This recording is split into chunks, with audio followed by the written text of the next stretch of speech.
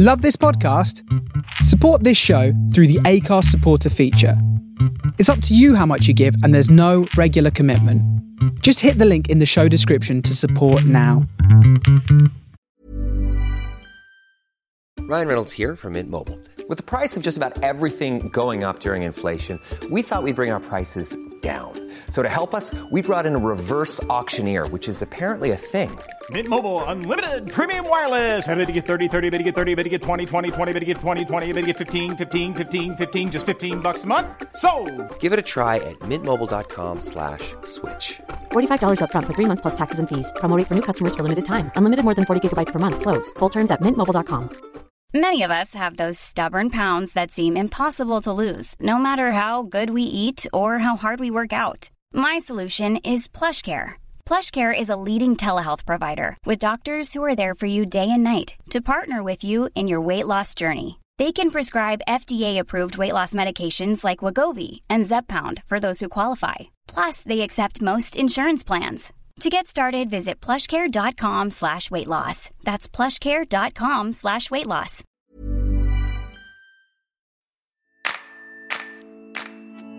Hello and welcome to Transplant's Take on Sport.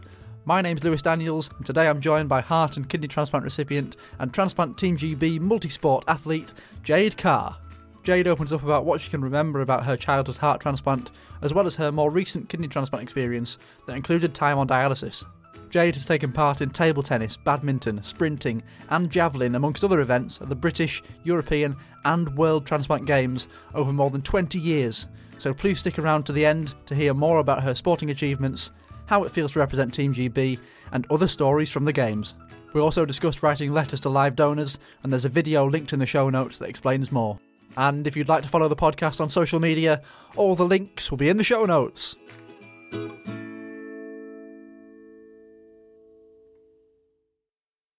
Jade Carr, welcome to Transplant's Take on Sport. Hello. You are a heart transplant recipient and a kidney transplant recipient, a double transplantee on the podcast. Off the top of my head, I can't remember if we've had one of those before. You're also a multi-sports person competing at many, many transplant games, both British and world. But we'll go right back to the start of your story before we go into that, listeners, you may notice a slight difference in the audio, whether that be for better or worse. I've changed room. You may have seen on Instagram, I've started soundproofing the spare room.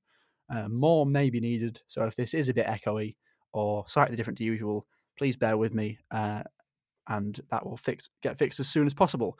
But going back to your heart story, Jade, when did you first find out? When did your heart problems first start, and how much were you aware of them?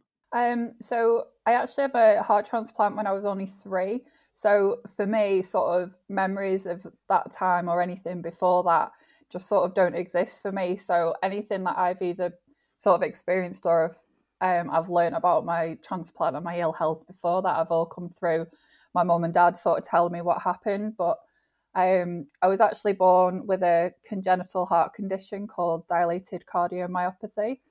If you'd like me to explain it, I will. Let's go for it. So it's, if you imagine sort of the size of a normal heart is like, they always describe the size of your fist. So a little 3-year-old heart's really, really tiny, but the condition makes your heart sort of really big and floppy. And they said mine was 3 times as big as it should have been. So you can imagine for a little 3-year-old, that's really big and just wasn't working properly. So yeah, like my mum and dad told me from birth, I was really poorly, just really sick. I, wasn't eating properly, anything like that. I just wasn't very normal at all, so poorly. And I think it took up until I was 2 to be diagnosed. Passed from doctor to doctor, no one sort of had a clue, and anything heart related was kind of passed by really, it never came up until the age of about 2. And then, I don't know, I think I had my transplant when I was 3. So there was quite a few months sort of on the waiting list to wait for my heart. How did your illness affect you and your family at such a young age? Well, surprisingly, although I said I was quite poorly, I was only talking about this recently this week with my mum, and she said people would be so sort of surprised and confused because I'd run around all the time, considering I had this life-threatening heart condition. I'd be in the hospital going for a clinic or to be checked, and I'd be running down the corridor, and the doctors would be like, oh my goodness, like no one would know that there's something seriously wrong with her. And I'd be running around and everyone would be like, oh, look at her, she's running around. But then my mum and dad would tell me, then I'd just like flop on the floor and be like, oh, tired. But like, I think besides that and being very ill and sort of sick when I was very little, I don't really think it clearly didn't affect me that much. But, at times it did get, very serious and getting the blue lights into hospital and things like that. But memory-wise, I don't sort of remember any of those times, which I think is probably a good thing. I was going to say, as horrible as it is to go through something like that, do you think it's happened at the best time in your life? Yeah, well, yeah, it's weird to think about that, isn't it? But I think having sort of transplants very young and as children, children have these sort of coping mechanisms where all like things with the brain, we just forget, or, we have things that sort of block these memories. And yeah, I don't sort of remember anything. So it is better having things done when you're young. Now, you mentioned that you were on the waiting list for just a couple of months, which is quite short compared to. Do you know what the average wait time for a heart is? Do you know what? I don't know. I should have researched this. I think I should probably know that actually. But I think I waited about 6 months. But I think for children it might be slightly shorter than adults. But don't quote me. Don't quote me. Once it did happen, did everything go smoothly with the heart transplant? Have you been well since? As far as I know, yeah, I can't remember how many weeks I was in hospital for now. It's very different back then. I think older transplants, you were in hospital a little bit more, but everything's sort of changed now and you can be out in days. But I think I was maybe 3 or 4 weeks, I think, because, they just sort of checking everything was all right and sort of stabilised and everything like that. But no, actually everything has gone perfectly. The only sort of thing that I've sort of had over the years is I had a pacemaker fitted sort of a few years later, maybe 5 or 6 years later, and I had that took out this year. So, nice. Pretty perfect, I'd say, heart-wise. When there may be people who are unaware of what a pacemaker is, would you be able to briefly describe what that did for you when you had it in? Yeah, of course. So I was 8 when this happened, and I think I just noticed because luckily after heart transplant, I was able to go to school and sort of live very normal life sort of post-transplant. So I think I just remember sort of doing like PE and sort of like physical activity and things like that. And I just get like, I think I was really tired or I just sort of feel rubbish. And basically for me, my heart rate went really, really low. So it was about 40 beats a minute. So the pacemaker for me sort of sped that up. Whenever it would drop that low, it would kick in. It wasn't like a defib where it kind of shocks you, but it would kick in and it would just give your heart a little zap. Just like shock it back to normal rate. Going back to after your transplant, you said you were in hospital for sort of 3 or 4 weeks. We had a listener question in on that topic, and listener questions today are going to be in 2 small stages at various points in the podcast, just because they're on completely different topics. If you'd like to get this question sent in and have me ask it on the podcast, you can do so by following Transplants Take on Sport on social media. Instagram and Facebook are at Transplants Take on Sport Pod, and Twitter is at TTOS Pod. The day before recording, I will post on all of those saying who's coming on, what the sports are, what the transplant is, or are, if there's more than one in this case. Sorry. And also maybe an achievement of theirs as well. So if you look on that, there'll be a box on Instagram, or you can go in the comments, or you can DM on any of the social media pages, and you will have a chance to feature on the podcast. And the first one comes in from Oliver, and he says, what is the recovery process and time after a heart transplant? Which is a question that I think I may have asked to Susie a few weeks ago on the podcast, but it's going to be different for everyone. What was it like for you? Oh my God. Well, I don't know, because I was like saying it was so long ago. It's really, I don't really sort of have any like memory. So what was the specific question again? What was it? It's about the recovery process. That's maybe more in hospital and outside of hospital, and the time it takes you to get back to, I mean you may, again, you wouldn't have known normal at that age. Is it something you've talked about with your family? I mean, over the years, like we've been very open and always talked about things like that, but I don't know. It's just, we've always been kind of, it happens, get on with it kind of thing. So it's never been I don't know.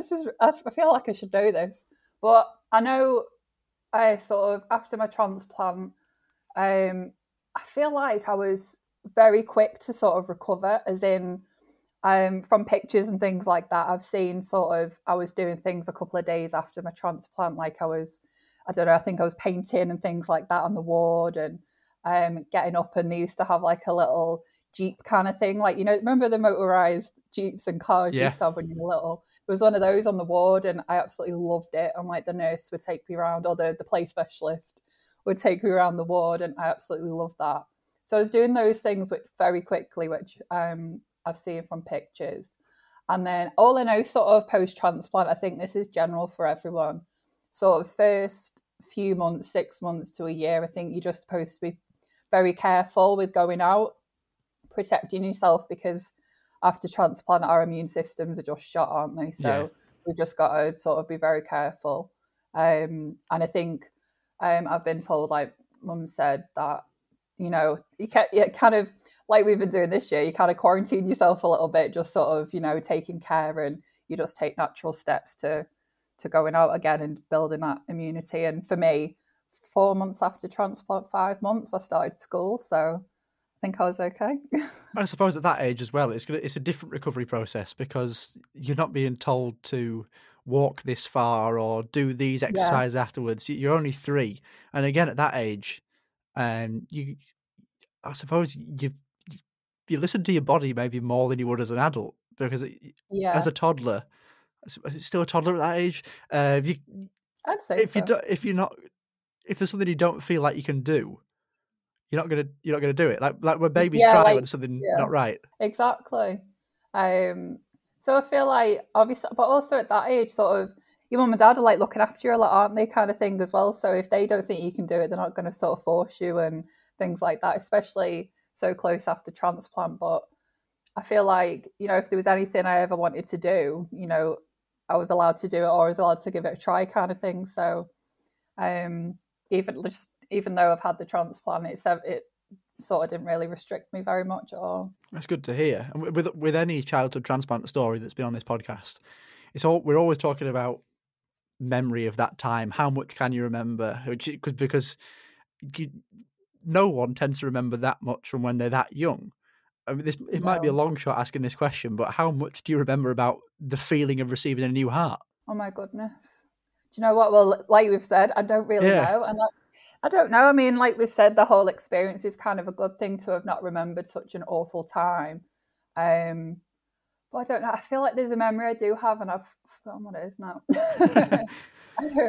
But I do know, I think this is probably just from repeatedly being told, but straight away, sort of as I was coming round from my operation, the first thing I asked for was a McDonald's. Standard. A McDonald's and lemonade. So yeah, that's what I oh no, it was a Coke. One of them anyway. Obviously the healthiest option, but they were like one of the first things I'd had after my transplant. So but yeah, it would be nice to have remembered some little things, but like the good things. But as you say, in a way, it probably is a good thing that you don't remember that much of it. Yeah, because I imagine, you know, it's traumatic, isn't it? Like, well, for anyone, transplants are traumatic, but it's the big one as well. Yeah, but yeah, for children, I mean, no child should go through things like that, should they? So, like we said, it's a good thing we don't remember. It's the sort of thing you probably appreciate more as you get older. And on that topic, I saw that you'd written a letter to your living kidney donor, which we'll come on to later in the podcast. Have you ever managed to get in touch with the family of your heart donor? Unfortunately not. So I've considered myself writing sort of later in life now, having done so for my living kidney donor. But I do know my mum and dad had wrote a letter themselves all them years ago. But I don't think they ever heard anything back. So I don't really know what the process was back then. You know, everything's so different now, and there's a protocol for sending letters and everything as it is now. But yeah, I don't sort of know what had happened. It was just that, like, I've been told that they did it. So, but yeah, unfortunately, there was no reply. But, you know, everyone's different and people cope differently with these things. And yeah, it's totally understandable if they, you know, didn't want to write their own. It's traumatic for both sides. Completely. Yeah, definitely. Now, onto more sporting aspects. You had your heart transplant at 3. The point where a lot of kids just want to run around and do whatever they can. Were you sporty at school? Yes and no. Like, I don't remember, like, I don't really know how it came about that. It's like sort of what I feel like looking back one day, I just went really competitive in sport.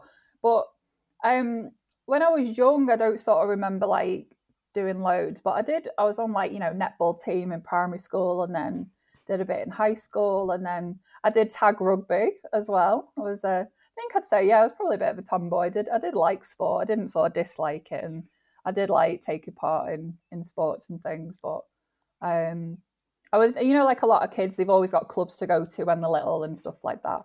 It wasn't like that. It was only sort of when I got to high school, and like sort of a couple of my friends were in sports clubs then, and then that's how I sort of developed into competing.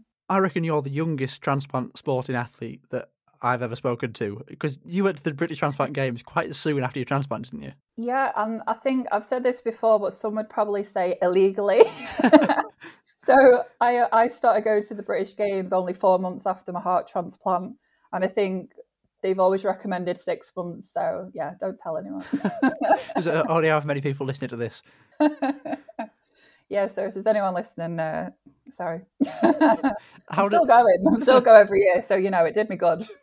How does that differ compared to competing as an older child, teenager, and an adult? I think for when we did it, or when we went as when I was little, we were invited sort of by the hospital team. So there was people on the ward and the nurses and things like that, and they were the ones who took the team to the games, and it was more of a social aspect, and it was, a little 3-4-year-old kind of thing, and they were like, it's good to meet other people who've had them, like, you don't want to be seen as, different, you just want to be normal and things like that.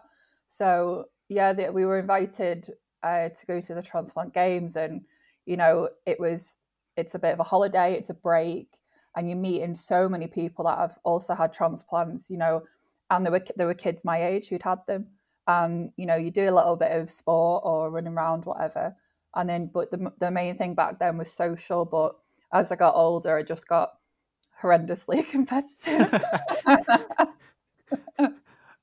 We'll come on to that a bit more now. You've been competing at the Transplant Games, British World, since 1997. Yeah. Roughly how many have you been to? I've been to 3. British Games are countless, so however many since 1997 till now. But we've missed 3 years, haven't we, with COVID? So I think the only one I'd missed in between was there was one where I was really ill before my kidney transplant, and I still went. I was in hospital. It was like the Liverpool Games, and I was in hospital, and I was wheeled out of hospital to go to the opening ceremony. And then the gala dinner. But I've done all those British Games, and I've done 3 Worlds and 3 European heart and lung transplant games. It's an impressive achievement to go to that many, and just shows how well your transplant has been performing, and the power of having a transplant at such a young age as well. Yeah. Organ donation works, doesn't it? And I've literally, up until sort of the kidney problems, I'd led a very normal, healthy life. So what more could you want, really? And then bonus being able to do the games and doing what I've done there. I've written down a few of your events, or most of your events, that you've done over the years, or that you told me you've done over the years. 100 metres, ball throw, badminton, table tennis, 4x100 relay, javelin, which I believe was later on. How did it come to choosing those events? Basically, I'm just really indecisive. So I'd got to, as you sort of go through the games, there's like age categories, and my first British Games I did when I was 4, the events were the welly throw, and so you start small with the running, so it was like 25 metres, which when you watch at the British Games now, like as an adult and looking and watching the little kids, oh my goodness, it's the cutest thing. You look around, everyone in the stand is crying. It is the most wonderful thing to watch. But back then we'd call it the 25-meter drag, because it's not the little kid that wants to win. It's the person who's helping, like the mum or the dad or the nurse, they're dragging them along. Like the parents' race at sports day. Well, that's literally what it is, yeah. So they're just being the little kids, just like dangling on the arm behind, getting dragged. So 25 meters would go up to 50 as you got older. A bit older, you'd become the 100 meters. So that's sort of where I've started doing the 100. I hated it at first, but then I started to win, and then I liked it. Just by becoming a bit fitter, and then I did that, and then you'd be allowed to do more events as you got older as well. So, I did the long jump and ball throw, and once you're an adult, you were allowed to do javelin. That's where that came in. And then as an adult, I'd go from singles in the badminton, and you do doubles as an adult, and yeah, just loved it. Were you regularly taking part in all these events in preparation for the games? And how do you prepare going into a transplant games? So at one point, this is when I got to about 11 or 12, and I performed really well at the British Games, and this was sort of without training. I think I'd just become a bit fitter by school or whatever. And then I did well in my events, and I think I may have won a trophy at the British Games or something, sort of best child athlete or girl of my age group. And then I got selected for the World Games at 13, and it was kind of the point, like, wow, this is big, this is the World Games, I'm gonna have to train now. So there's just this switch, and it was like finding clubs, finding places to train, to do things, to become fitter and better. And then at one point I was training 8 times a week. I was doing like doubles on one night, going to the gym, personal training, one-to-one badminton sessions, just the whole lot, athletics training. And then I'd get individual coaches there doing long jump and things like that. So it was full on. But this was all at the time of, sort of really important years at school. And then sort of after my first Worlds, the second ones I got selected for was like GCSE year. And it was just like, I just kept it all up. And thinking back, I'm like, oh my God, like, how did that even happen? But yeah. It's good that you were still able to do it through the more intense years at school as well. Yeah. And you've been quite successful at the games. I don't think it's inaccurate to say that. Where do you keep all your medals that you've built up over the years? How many medals do you think you've won? Really embarrassing. I think now it's like over 50 or 60. That's got to be nearly. That's got to be. I don't know, but that's got to be near a record. I don't know. It must be. There's people that have been going the games longer than me, so that still go. So they'll probably have more than me, but it's really embarrassing. Like, I keep them in a box, not like a cardboard box, but like a little metal one with clips on. But I think I do the same. Light of day, which is just really sad. It's an achievement to be proud of. So I'd probably do the same. It's something that you treasure as well, because you know where you've had to come from to get to that stage. Yeah, definitely. Like more recent ones, sort of after having my kidney transplant, they're in the drawer. They're sort of more recent ones that I can access. But yeah, the rest of them are in a box, and I've always wanted to display them, to look at them, but there is a hell of a lot of them. But you can get like a pole kind of thing and like dangle them all off, but it would have to fill a wall. Like, you need a lot of nails. Yeah. We've mentioned the kidney transplant and kidney problems a few times now throughout the podcast. So let's move on to that. And when did you find out that you might need a kidney transplant? So I was diagnosed at the age of 17, just about to turn 18. So that was another big year. So it all happened, all of these big sort of milestones in my life. That tends to be the case. Of course. And I think it was at the point I was at college, and I had the diagnosis, and it was the point of choosing unis. So because I'd been enjoying sport and everything. That was the path I wanted to go. Like, I was so into my sport, and I'd been selected to go to the 5 big unis for sport, and I had to decline them all.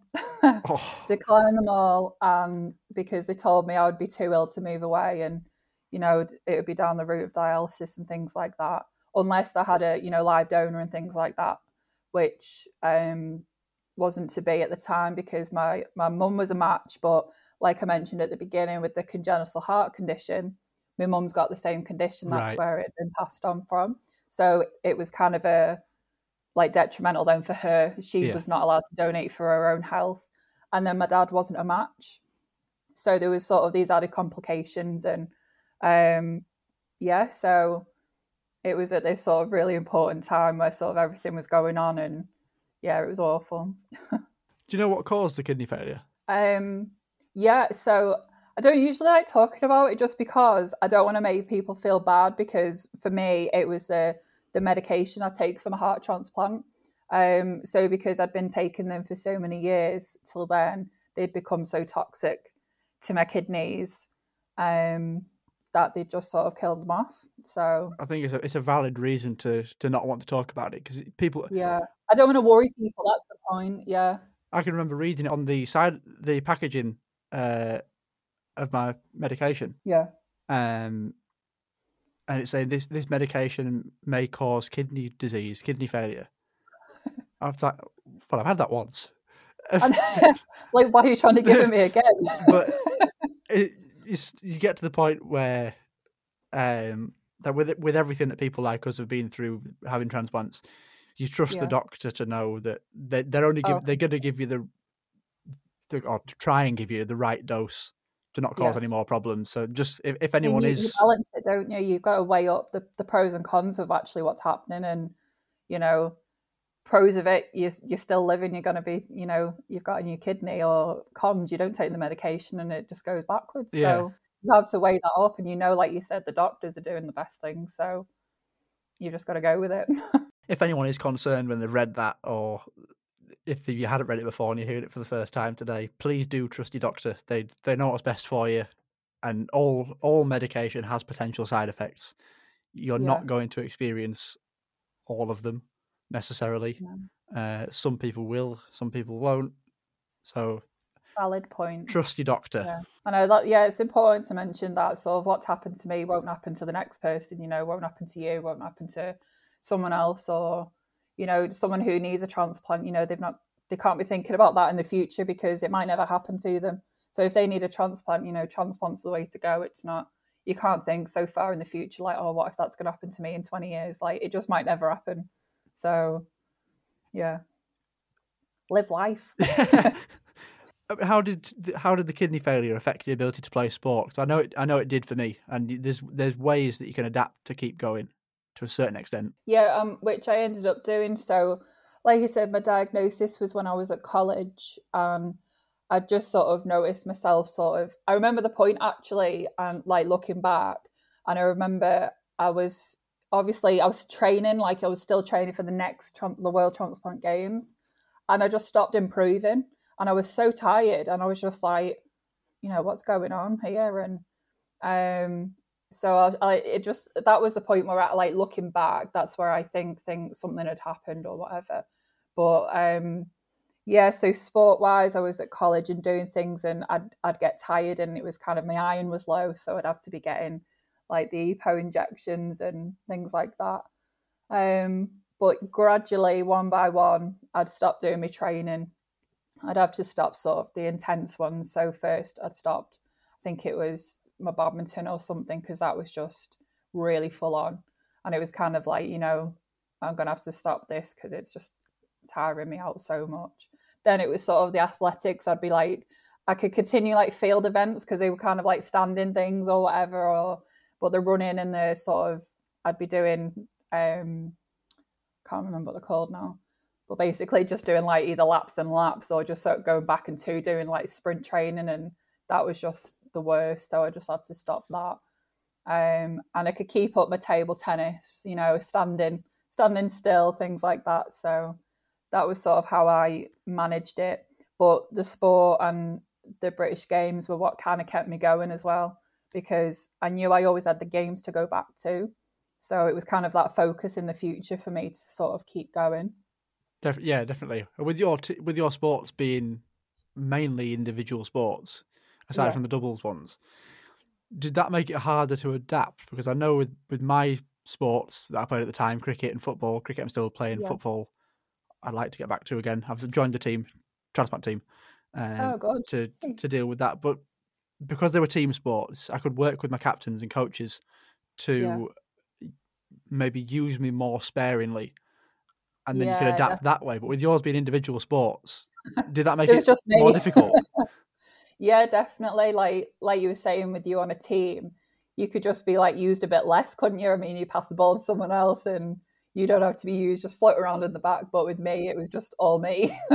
But as like that point, becoming an adult and going to the games as an adult, it changed the badminton. We changed to badminton doubles.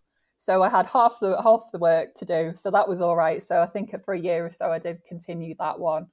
But you don't do singles as an adult at the British Games anyway. So, I didn't have that to worry about. So yeah, I'd just not do as much running around on the court. But it's hard because, I loved all my sports so much, and, to give them up was hard as well, especially more like mental side, it's definitely, that's what I love doing so much. But yeah, as well as like competing, I was a table tennis coach, and so I still am now and again. But that was sort of something I could keep doing, because as a coach, you can just get away with standing on the side. And I'd be doing like assisting and things like that. So I could still be in the environment, even though I wasn't physically sort of competing and taking part myself. That was something I was going to mention, because it's a similarity in both of our stories in terms of sporting kidney failure. Yeah. You were the table tennis coach, and I did a cricket coaching course when my kidneys were almost failed. Yeah. And it's a way to stay involved. And for me, I don't know if you were thinking the same way. Maybe it's just when you sometimes have the darker days and the darker thoughts sometimes. With me, it was also maybe again more because it's a higher impact sport that I hadn't asked the question if it was something I could continue doing after my transplant.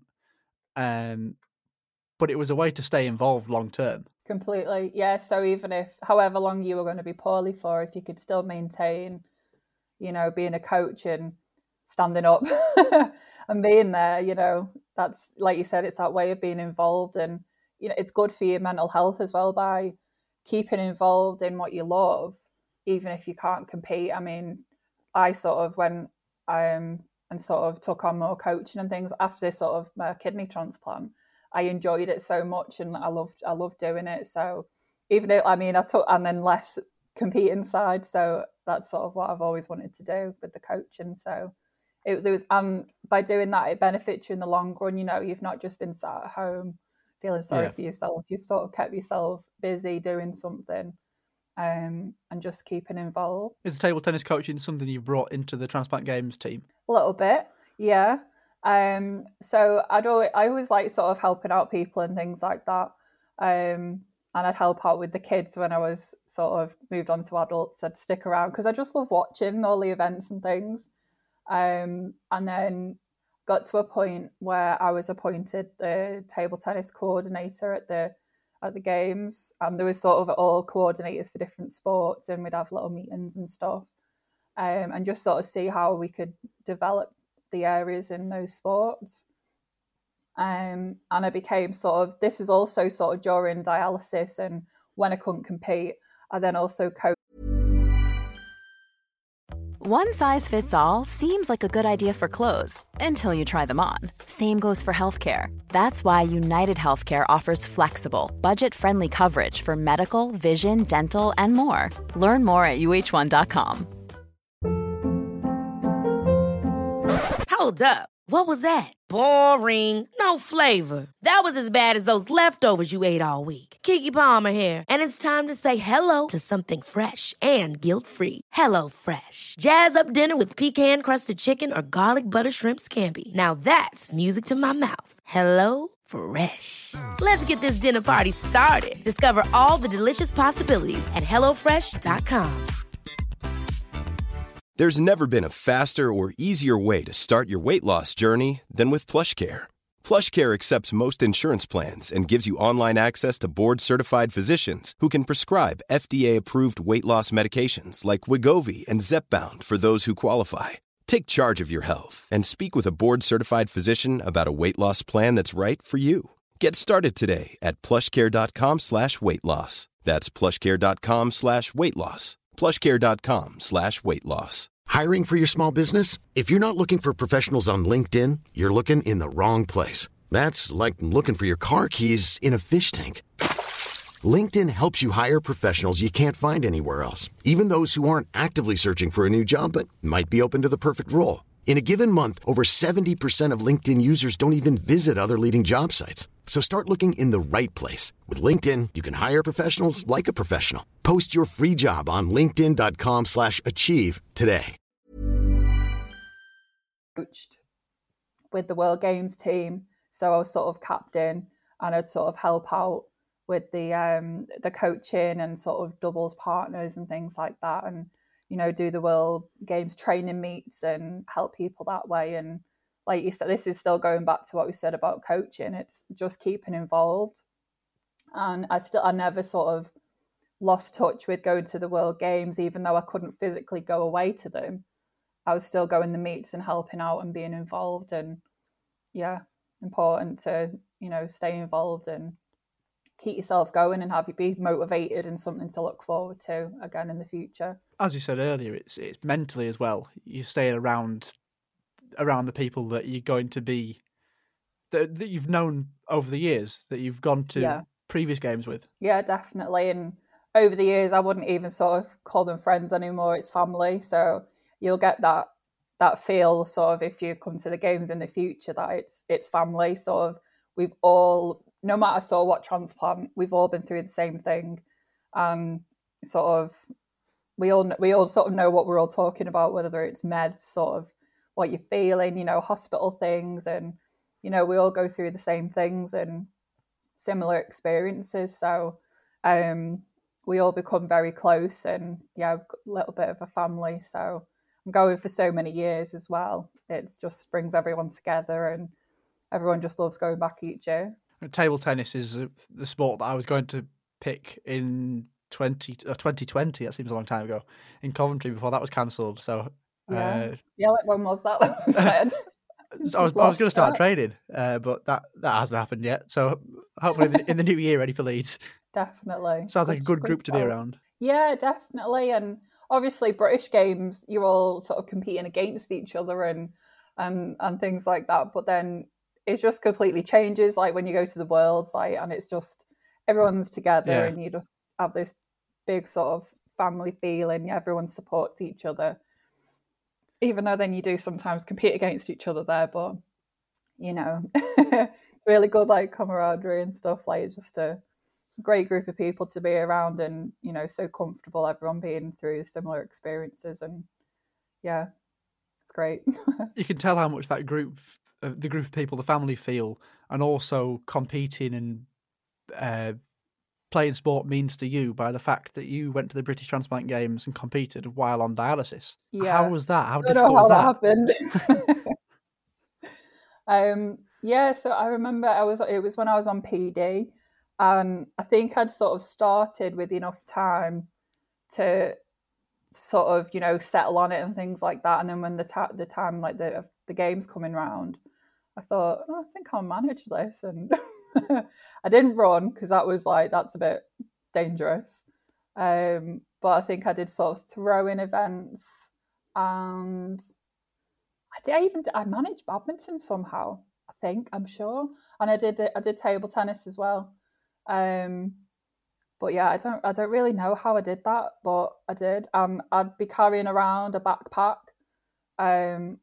with my stuff in it and with my fluid, and I'd have little breaks, and I honestly don't know how it happened. We spoke off air beforehand. You've been on both types of dialysis, hemo and peritoneal, and we've talked about dialysis a lot over the course of the episodes that have gone by, including the last one about the two different types. So we won't spend too much time talking about how it works. People will briefly we can do. Hemo is generally. I've not been on it. I'll let you do it. Okay. Well, I was a little bit different, as this whole podcast seems to be. I just seem to be this just random one that just wants to do everything. So I started with the peritoneal, And as we sort of said before about transplants, this doesn't happen to everyone. So I started with the peritoneal, and then some people are very lucky, it can go on for years and years. Some people don't do very well on it and don't last very long on doing the PD. But I did all right. I lasted about 3.5 years on it. Enjoyed is probably the wrong word, but it suited me really well. But I got to a point where I was quite poorly, and then I was actually very, very poorly. And then they kind of said, it clearly doesn't seem to be working. I was in hospital and they had to transfer me to hemo. And being the complicated person I am, they tried a fistula. So that's with the needles going, they connect an artery and a vein, and they create like a big, what do they call it? Like a vessel in your arm. And that's sort of the access for using dialysis. They tried to make one for me, but it just all went wrong. And then next option was sort of they can do a line in the neck, or the chest, sort of a, main access kind of thing. But then they discovered that all of my sort of things, what they called, like your vessels coming from my heart and everything upwards are narrowed because I've got my pacemaker. Yeah. So it was a nightmare. So there was that. And then the last option, so for my access for dialysis, I had a line in my leg, so the top of my leg, and it went to I'm guessing it was the femoral artery. I'm not sure I've heard that before. So it's basically the same as when you have, the catheter is in it's either your chest or your neck. Yeah. It's basically that, but in the leg. So it's the same access where it accesses a big vessel, but for me it was the leg. And this was sort of last call kind of thing. They sort of said, if this doesn't work, then oh dear. But it did. I had a terrible time on it, to be honest. Like I said, this doesn't happen to everyone, but I was really poorly for the 9 months that I was on it. And I'm very glad it wasn't for much longer. But yeah, so I did that. And then luckily transplant came after that. And the positive to take for people listening to this from your story there is that if one form of dialysis doesn't work, there's quite a few ways that you can do it. There's totally options for you to go through. I just like to complicate things clearly. Coming on to the transplant that we've mentioned again like several times throughout the podcast, that it did happen from an incredible act of kindness. Yeah. That is maybe lesser known than the other methods of donation, which I'll let you do the honours of showing how special that is. Okay, so my little story for my kidney transplant, I'd actually, because for transplant, as we know, you have to be a certain level of healthy and ill mixed together. So you have to be healthy enough to go through the operation, but poorly enough to need the transplant. And I'd got to this stage, I'd gone through a few weeks of actually being really quite stable and healthy. And my now fiance, boyfriend at the time, he was actually going to donate. And we'd gone through sort of the process, and we were almost looking at booking a date. And at the time, I thought I wasn't on the list. So I said, I'm quite healthy. I said, is there any chance about going on the list as an option? Keeping things open, and I was on the list. And even more strange, because this never happens, a week later, I got the call. Well, it wasn't a call, it was a visit. I had a visit on dialysis from the transplant nurse. And like you said, sort of this extra special sort of way, my kidney came from a live altruistic donor. So that means the live donor was someone completely random that wanted to donate, that doesn't know me, I don't know them, completely unrelated. And she wanted to donate a kidney, and we matched like a week later after going back on the list. It's a great story, and as I said before, you explained it, it's something that a lot of people may not be familiar with. I know there's a video that you sent me of you talking about sending a letter to your donor, which I'll put that in the show notes, so if people want to go and watch that, they can do, and you speak about that. And there's a couple of altruistic donors who talk about their experience of doing it. So if that is something that you're interested in doing, that's a good place to start to find out more. and I'll see if I can find some websites that I may be able to link in the show notes as more on that. How did it feel to send a letter to your living donor? It was unreal. Like, it was nothing that I'd, kind of planned or expected.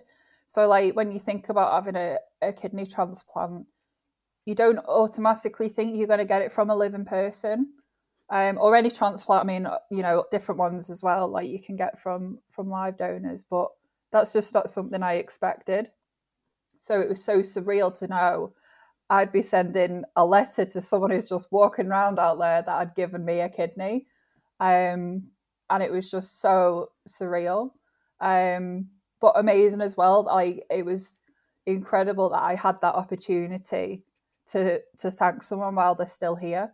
Because a lot of people, and obviously like with my heart donor, a lot of people don't get that opportunity to thank people in real life, in person, because they've sadly passed away. But yeah, it was unreal. I took a little time to write my letter, because I had a bit of a little bumpy road after having my transplant. So I wanted to make sure the time was right, everything was okay to get my letter sent. And I think I must have said thank you maybe 50 times in the letter, just to make sure she knew. Did you ever hear anything back? I did. And like I said, it took quite a while to send my letter. She replied almost straight away, which was lovely. And her story is lovely as well. So it was nice to get that reply. And she's an incredible person, absolutely incredible. So yeah, it's nice to have had that little bit of contact. And sadly, in between this time, we've had COVID, but we've both expressed that we do want to meet. So it would be amazing one day that I could actually meet her in person. So yeah, I can't even imagine how that would feel, meeting somebody who saved your life. I mean, I've met someone who saved my life. My mum. I'm stood there with her kidney in me, like, I've got your kidney. It's like the appreciation and gratitude I've got towards my mum for donating the kidney to me. Yeah, is massive. You just can't put it into words, really, can you? At all. But then to find somebody who doesn't even know you has just come forward and done it. It was ridiculous, isn't it? Literally, and like, I think they're a little bit mad, living donors. But just to go, do you know what? I'm going to donate an organ, and it's just like, how incredible! Like, it's just amazing. Like, I don't even think I could find the right words, but it is unbelievable. Sort of that it's the most selfless, incredible, generous gift ever, and it's the gift of life, isn't it? Because without them, neither of us would be here, would we? So yeah, and so many other people as well. Shout out to the living donors. Generally, how's it been going since then?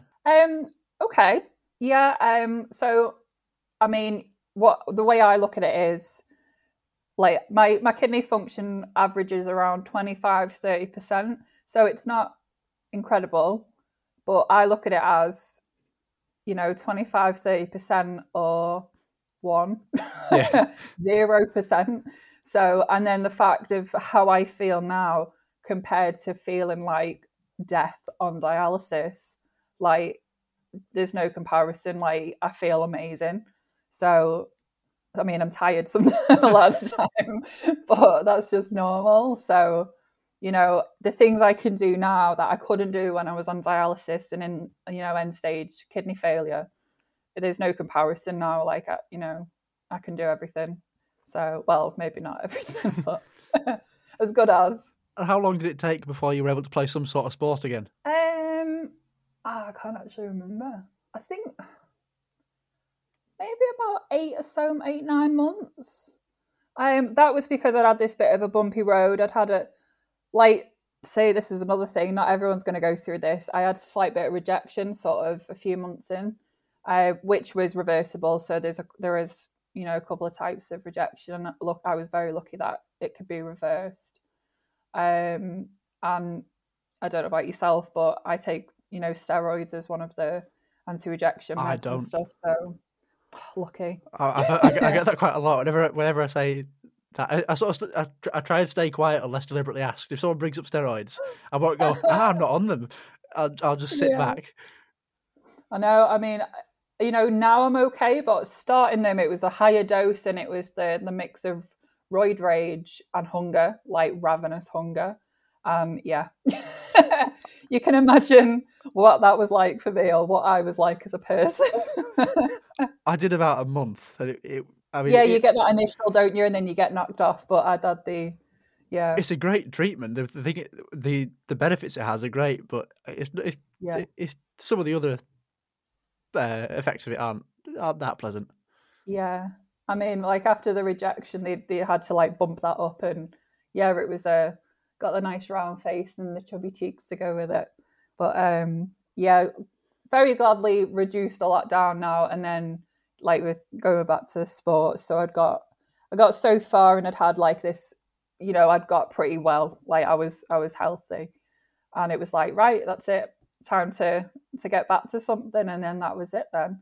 And I'd had this sort of little aim of going back. My first games was going to be the European Heart and Lung Games, which were 2018. So that's like 3 years ago now. They were the first after I'd had my transplant the year before. And me and my friend were going to go, and we were like, girls' holiday. We're going to have a really good time. Nothing too competitive, and just had a great time. So that was kind of me easing back in. Yeah. And then I went to the British Games the month later and got selected for the Worlds, amazingly. And coming on to that, you've been through an awful lot in your life. Heart transplant, kidney failure, kidney transplant, the bumpy road after that. Does anything top being selected by Team GB for a home games after all that? I don't think so, really. Like for sport, no. That was amazing, to be honest. Like it's almost like a full circle, and like I was saying about staying involved in sport and with coaching, and just trying to keep in there, and knowing it was always that motivation, and then to have been selected, it was just unreal. Like especially home games, like home turf up in Newcastle was great. How did that one go medal wise? Oh God, you're challenging me now. I can't remember what I got. It's awful, isn't it? I got a couple. Oh my God, it's really bad. I got a couple on the podium, silvers and bronze, and I can't remember if I got gold. But oh my God, that's awful. I believe COVID for like memory loss or something, because I just can't remember. It feels like forever ago. I presume the answer to this question is yes. Have you got plans for more games? Definitely. Yeah, of course. I mean, I was happy. I was sort of hoping, last couple were going to be going ahead, but it just wasn't right, was it? So I can't wait for the right time for the next ones, and I'll definitely be there. So it'd be great. It'll probably be one of the best games ever, I think, the next ones, because they're going to be a lot of celebrating and making up for lost time. Absolutely. And we've got another listener question on the topic of transplant games. It comes in from ADM Executive Travel, who is quite a good way of getting a free plug, sending in a question to ask. At them. And the question is, I presume there's a story here. Oh no, because I know who this is. Do you remember the car journey to transplant volleyball years ago? I'm guessing there's a story behind this. They then put a laughing face and a beer emoji. Well, so I can't remember how old I was, but for the drink thing, I'm going to say that I was underage slightly. Like, I was not drinking, but I was escorted by a couple of fellow transplant friends, a couple of older guys. This is one of them. And they were looking after me and had taken me down to what did he say? Was it the volleyball? Volleyball, yeah. Volleyball. And as a joke, they pulled up on my drive. My mum was like waving us off, and he like puts a beer out the window. Like I think the driver's side, no, there was no drink driving, but I think it was like he put a beer out saying, "Yeah, see you later," and like sort of waving this beer around as we were on the drive. And I was like, oh my God. But yeah, fun times. They're all the satellite events that go along with the British Games. So you've got, volleyball, there's rackets tournaments and things, and obviously you're involved in the cricket as well. That's another one. Yes. But yes, I do remember that. Yeah, my mum always reminds us of that. From one fun time to another, it's the return of the as yet unnamed quiz that came back last week. It's potentially very Alan Partridge, but we'll see how it goes. So as a reminder of how this works, each week I'll ask the guest who comes on the podcast 4 questions based on a sport of their choosing, and yours, Jade, is athletics. The 4 questions will consist of 1 which is higher question, 1 true or false, 1 what happens next, which I will hopefully post on. I know people may be thinking again if they haven't listened to last week's one. How do you do what happens next on an audio-only podcast? I'll try and describe it as best I can, and then without violating any copyright laws, I will try and post videos on social media. And the final question will be a who am I? And the aim is to score as many points as possible out of 4, and I'll be keeping score as the podcasts go by. Now, Oliver set the bar quite high last week with a score of 4 out of 4, although he did say that I set quite generous questions on the UFC. So I hope these will be just as generous. I mean, it may have influenced this week slightly. So for your sake, I hope they're not too challenging. But let's get into it. Question 1. It's actually not a which is higher. It's a which is taller. Oh. Is it the men's high jump world record set by Cuba's Javier Sotomayor in 1993, or the height of the tallest person in recorded history, Robert Wadlow? What was the high jump level? Is men's there, no numbers yet. No numbers. Sorry, which is taller, men's high jump world record or the tallest person in recorded history? Okay. The tallest man. Correct. Yes. Robert Wadlow, who is no longer with us, sadly, was 2.72 metres. And for those who that may mean nothing to, that's 8'6". Oh, that's pretty tall. The high jump world record is 2.45 metres, so not far off. Ooh, not far. 1 out of 1. But I got it right, so that's all that matters. I'm getting there. Question 2, true or false? Throughout the course of the 2008 Beijing Olympics, where Usain Bolt set a world record in the 100 metres, he ate 1,000 chicken nuggets over the course of the 10 days he was in the athlete's village. True or false? I'm going to say true. It is true, allegedly. I know he loves a chicken nugget. 1,000 chicken nuggets in 100 a day.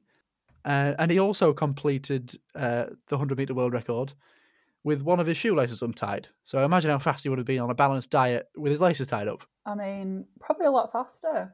And without the chicken nuggets all, built up inside. God, they would have definitely weighed him down if there was, 100 before the event. You may call it... That's a lot of share boxes. You may call it loaded up with protein, but I'm not sure if that's...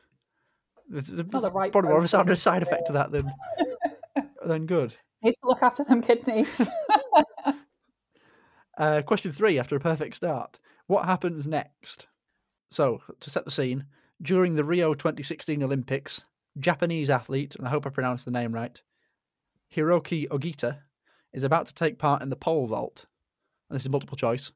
But what happens next? Is it A, he starts his takeoff, but the pole snaps, sending him crashing to the ground? Is it B, his attempt doesn't quite go to plan, knocking the bar off with his face? Oh. Or C, after a promising start, he failed his attempt as he knocked the bar off on the way down with his manhood? Oh, that's plausible. I'm going to say A, because I feel like I remember a bar snapping somewhere. There maybe was a bar snapping, but it wasn't this man. No, it was his manhood, wasn't it? Yes, it was. No. He didn't take it well initially when the media made fun of him and the journalist was laughing at him, but he saw the funny side eventually. He did slap the bar with his manhood on the way down, knocking it off. I bet that it. Wow. I'm not sure what to say at that. No, I don't myself really, but I'm just gutted because that's a point I've lost. I've tried not to go too crude with that one, but it's a funny video to get on social media. I know, yeah. I feel like we should have the video as this goes posted up. I'll get it up on the day it's released. This will be When you're listening to this, Fabulous. it should be there. Question 4. Who am I? So this one, I'll give you 4 statements. Okay. And then you can have a guess.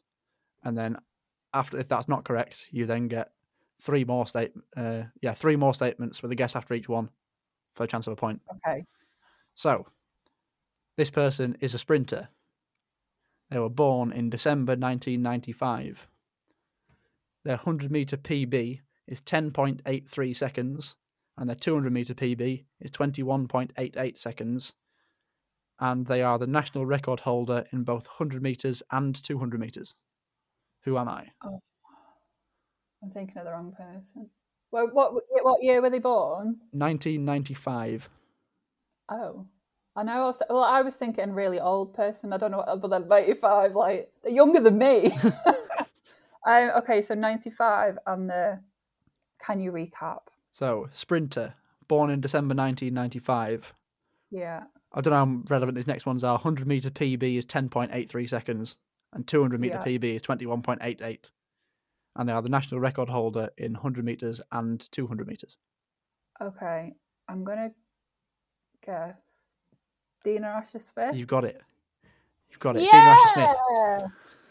You got it before. Wow. I tried to make that a bit harder because last week Oliver got Max Holloway, the UFC fighter, before I even finished reading the statements. So I tried to go a bit harder and then make it increasingly more obvious with the extra ones. Was the next going to be... Because I was thinking, is it going to be a male or a female? So I'm going to... The next one, the next clue was in July 2015, they became the first British woman to run the 100 metres in under 11 seconds. Oh. And the fastest British woman in recorded history. That was another thing I was thinking, is it going to be British as well? So, well, smash that. Is that 2 points then? So I can... That's three out of 4, which when I eventually get a whiteboard, will be somewhere in the setup so I can refer back to it. So you're currently second, but I imagine as the weeks go by, you'll be quite high up on that leaderboard. I know. I'm just gutted. I mean, 4 would have been better, wouldn't it? What's wrong with the manhood? I mean, if I was watching this on a quiz show, you'd be thinking, why is that answer there? I mean, it could only get stranger as I discover ways to write questions. They were good questions, I have to say. It's working. Very good. The quiz is working. I like it. We just need a good name now. You need a good name for it. I'll have to get thinking. I might even put it out on Instagram. Yeah.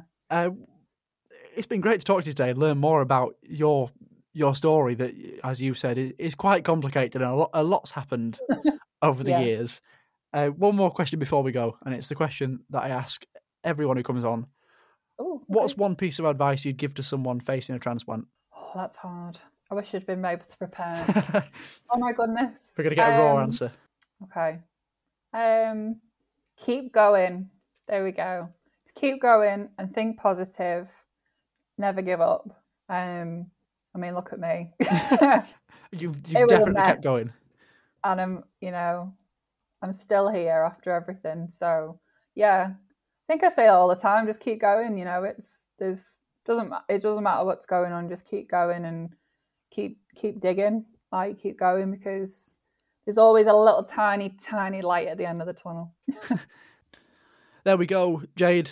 It's been a pleasure to chat to you today. Thank you for coming on. I hope you've enjoyed yourself. It's been really good. No, thanks for having me. It's been fun. If you're enjoying what you're hearing, please do make sure that you share it with your friends, share it with your family. Go and shout about it in the streets, whatever you want to do. We're now at the point where people maybe are visiting more often. Christmas is coming. You may be seeing your family. So if you've got a relative who's not that clued up on technology but has a smartphone, and you could do this because it's free. If you find that person's phone, go onto a podcast app, whichever one that may be, Apple, Spotify, Google, Amazon, search for Transplants Take on Sport and press subscribe. It's free. It's a bit cheeky, it's free, but that will help the downloads, and then people might see it more on the podcast apps.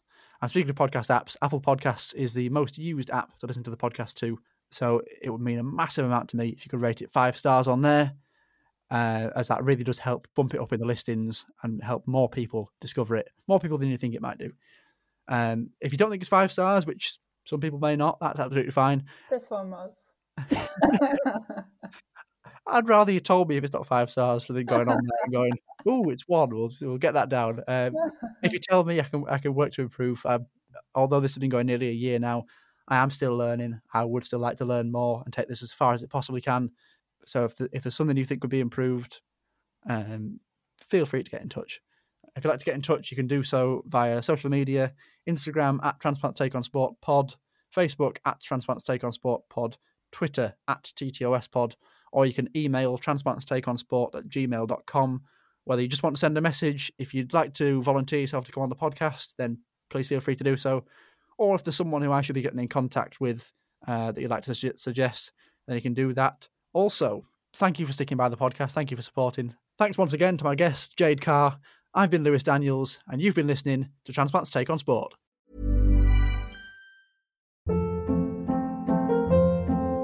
Hold up. What was that? Boring. No flavor. That was as bad as those leftovers you ate all week. Keke Palmer here, and it's time to say hello to something fresh and guilt-free. Hello Fresh. Jazz up dinner with pecan-crusted chicken or garlic butter shrimp scampi. Now that's music to my mouth. Hello Fresh. Let's get this dinner party started. Discover all the delicious possibilities at HelloFresh.com.